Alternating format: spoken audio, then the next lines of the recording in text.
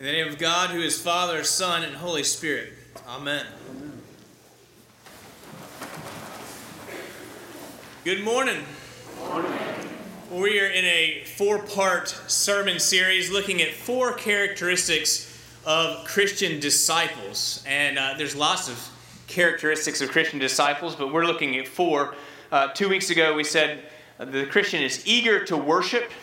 Last week Trent preached about being invested in others. Today we're going to be talking about being confident in Scripture. And next week, gracious and generous in spirit. So if you want to take a look at the back of your bulletin, you'll see that we've actually simplified recently the circle that we've had for a couple of years now, and I think this is easier to understand. Our youth minister said it doesn't require a sermon series to explain it, which is good. We see that we connect to God and to others. We serve God, serve for God and others. We grow towards God and others. I mean, it's really 3 parts of a whole. We're worshiping God, but we're doing so in community. We are serving people around us, loving our neighbor and loving our Lord. We're doing it for their good and for the glory of God. And we're reading our Bibles, both alone and in groups. And I really think if you do those things, those 3 parts of a whole, you will see that organically you will become not just sort of open to the idea of worship, but eager to worship. Not just acquainted with others, but actually invested in others and they in you. Not intimidated by the Bible, but confident in Scripture. And not self-absorbed, or at least not wanting to not be self-absorbed, but gracious and generous in spirit. And today we are considering that the Christian is confident in Scripture. I recently, this week, looked up the top 15 songs on the Billboard Top 100 list right now. And these are currently the hottest songs in America. And until I did that, I was under the impression that I was sort of hip, right? I mean, perhaps the white beard should have tipped me off, or the collar, maybe that should tip me off. But I am not as hip as I thought. I had not heard of hardly any of the artists, and they're the hottest ones in America right now. And I can kind of see why these songs are popular. I mean, they've got most of them great beat, kind of edgy, daring. Some were emotive, if a little sugary.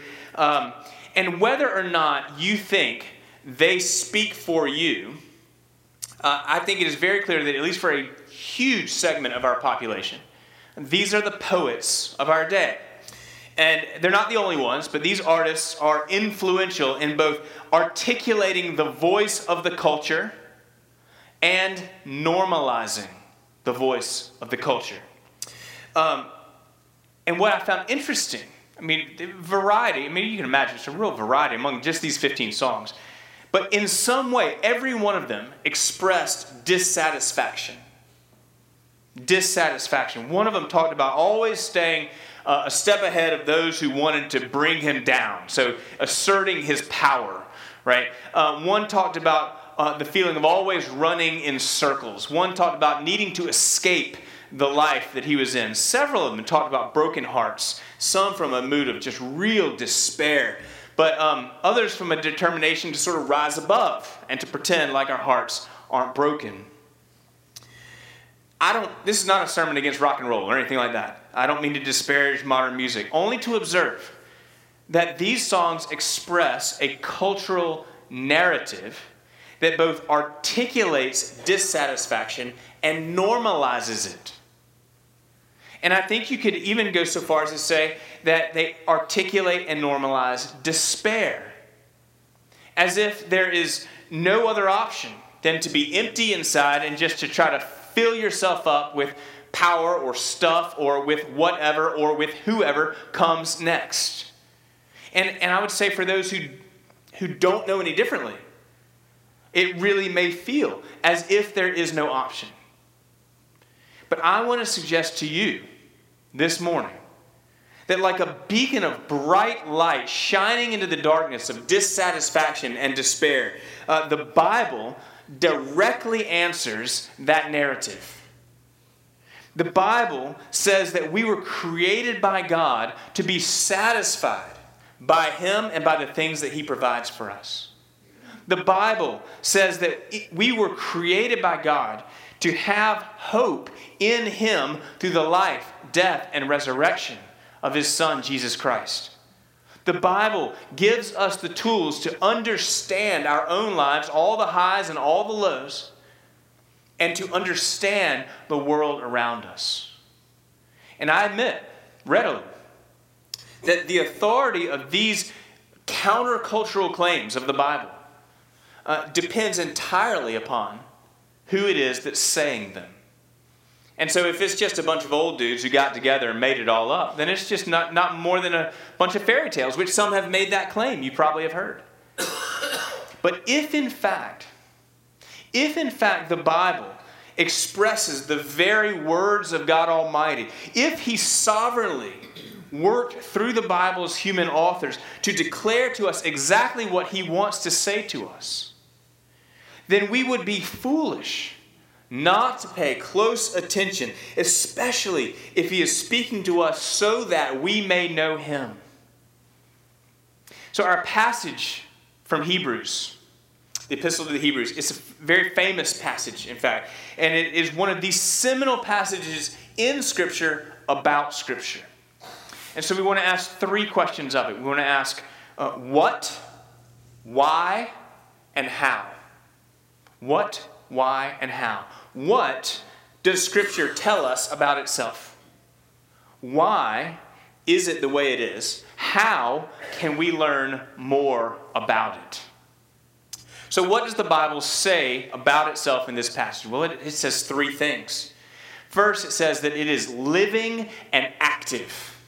Living and active. Now, I've taught about this many, many times. And I have, what I generally say is that it is, you could read a passage 100 times, and it's but it's living and active. And on that 101st time, something else is going on in your life, and you see something that you've never seen before because it's living and active. Now, I think that's true, but actually, I saw something in that I've never seen before because why? It's living and active. So I want to tell you that I am saying a lot of words to you today, right? And when I stop talking, those words are done, except that they are still in your memory and in your understanding. They're confined to your response, right? You will hear what I have to say, and you will use your will to either take what I have to say to heart or to walk out the door and forget all about it. But my words only have power as far as you hear them and respond to them.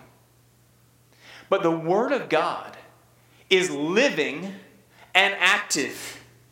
And so what happens with His Word does not actually depend on our response or on our memory, thanks be to God, or our understanding.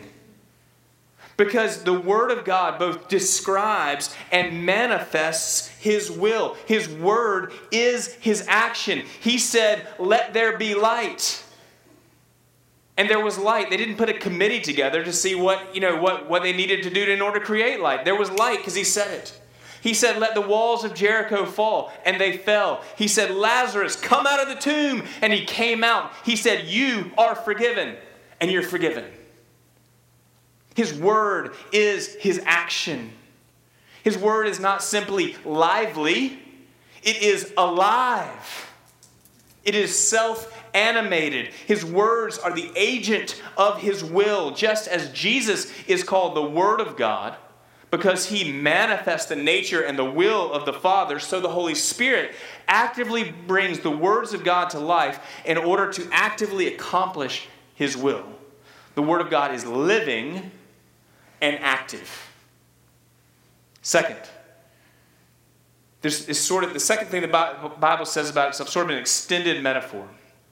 It is sharper than any two-edged sword. It pierces deeply, even between joint and marrow, soul and spirit, and it discerns the thoughts and intentions of the heart. It kind of recalls our opening collect for purity, right? Almighty God, to you all hearts are open, all desires known, and from you no secrets are hid. Oh no! We see that even before we read Scripture, that it reads us. Even before we interpret Scripture, it interprets us. The author is saying that there is not a nook and cranny of our entire selves that the Word of God does not have a word for. It knows you. I mean, read the Psalms. They know us.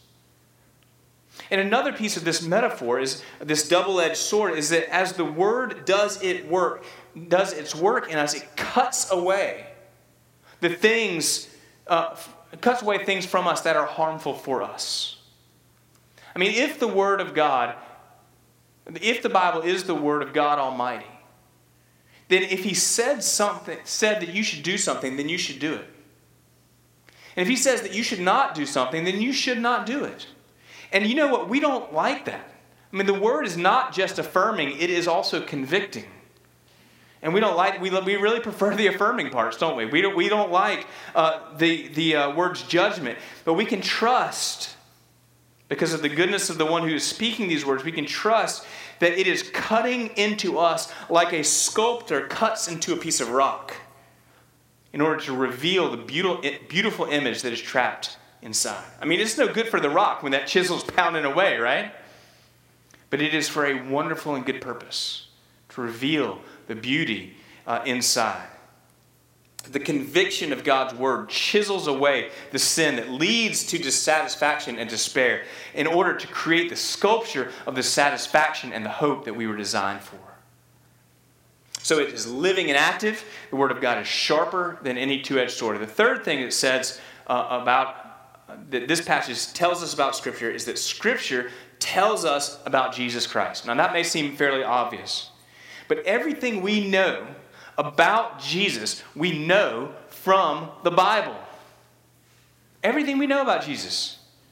He is the great high priest. That He is the Lamb of God who takes away the sins of the world. That He was born of a virgin and lived a sinless life. That He healed the sick and loved sinners. That He suffered and died for our sins. That He rose again to eternal life. That He loves us. All this we know because the Bible tells us so. The Bible tells us about Jesus. So what this passage of Scripture tells us about Scripture is that it is living and active, that it is sharper than any two-edged sword, and that it tells us about Jesus Christ. Now, next, why? Why is it all those things? Like, why is it living and active upon us and in us? Why is the Word of God penetrating? Why does the Word of God center around Jesus? Well, this is a very short but vital point. So those of you who wrote lovey-dovey notes to your sweetheart on Valentine's Day did not do it to keep them away from you, right? I mean, me and the other 7 guys who were in the Publix greeting card aisle at 7 a.m. on Friday morning, we're not there to keep our wives away from us, right? We were desperate, but we needed to draw them close, right? Now, the Bible is not all hearts and flowers, but it is God's love letter to you. And here's what it says in this passage. So that we may with confidence draw near to the throne of grace, that we may receive mercy and find grace to help in time of need. This living and active, piercing Word of God is given to us because God wants to be with us. He wants to be with us. He's given us His Word to draw close to Him. So to nurture intimacy with Him, to teach us to know and to love Him. Because, life is hard. And on our own, we're left to dissatisfaction and despair and whatever coping mechanism we can come up with. But come what may, we have a God who loves us, who desires that we draw near to Him all the time. I mean, there is not a time where He does not want to be with you. He wants you in the throne room by the throne of grace. And He has given us His Word to tell us so. So we know what the Word of God says about itself. We know why God has given us His Word. But how can we learn more about it? How can we get to know this God who loves us through Scripture? Well, read it. I mean, we don't ever need to say, well, I'm an Episcopalian, so I don't know anything about the Bible. Let me tell you, the reason you don't know anything about the Bible is not because you're an Episcopalian. The reason you don't know anything about the Bible is because you hadn't read the Bible. So read it. Our denomination was founded by men who sought to know God in the Scriptures. That is our unqualified legacy and heritage. There is absolutely no better way to get to know God than to read His love letter to you. We are Christians. We want to know Christ, and He has given us the way to do it in order to be equipped to do His work. He's given us His word. I got to tell you, I'm a really bad golfer. You know why? Because I don't play golf. Right? Like, I don't practice. I like the idea of it. I even have a set of clubs that are gathering dust in a closet, but I don't play golf. I don't put any effort into it, so I never really get better. But then there's other people who really love it. They go out to the range a couple times a week. They practice. They learn the mechanics. They get help with their swing from time to time. They read up on golfing strategy so they know what to do. And then they are far more equipped when they step out onto the course, right? They're ready. Now, everything works like that, and the Bible works like that. We should not expect that we know how to read the Bible if we hadn't read the Bible. But we should expect that those who read the Bible are far more equipped to do well at honoring God when they step out into the reality of their own lives. So, where do I start? I mean, look at the size of this thing. It's huge, right? This seems intimidating. This is actually a study Bible. It has a lot of extra notes in it. But it seems really big, right? Where do I start? Read one chapter of the New Testament every day. Just start in Matthew and read one chapter. If you don't understand, just keep reading. It's okay. Or you can do Matthew and then Acts and then Mark and then Romans and Corinthians, something like that. I will help you. I would love to sit down with you and kind of come up with a Bible reading plan for you. You get confident. We can add in some Old Testament. It's fantastic. But I got to tell you, keeping yourself accountable doesn't work very well. I mean, if you don't believe that, just how are you doing on your New Year's resolutions? I mean, keeping yourself accountable doesn't work. So grab a friend, grab your spouse, just get somebody and, make it a competition.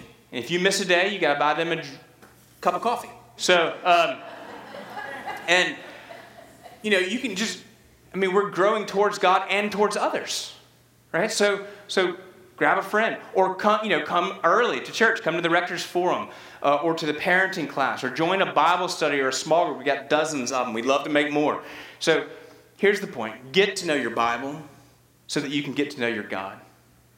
We want to be Christians who are confident in Scripture. We want to move in that direction. We want to be confident in Scripture because the living and active Word of God calls us into a life that will not leave us empty, dissatisfied, and in despair. It calls us into a relationship with God that can weather the storms of life and fills us and gives us hope in Christ, our Savior. Amen.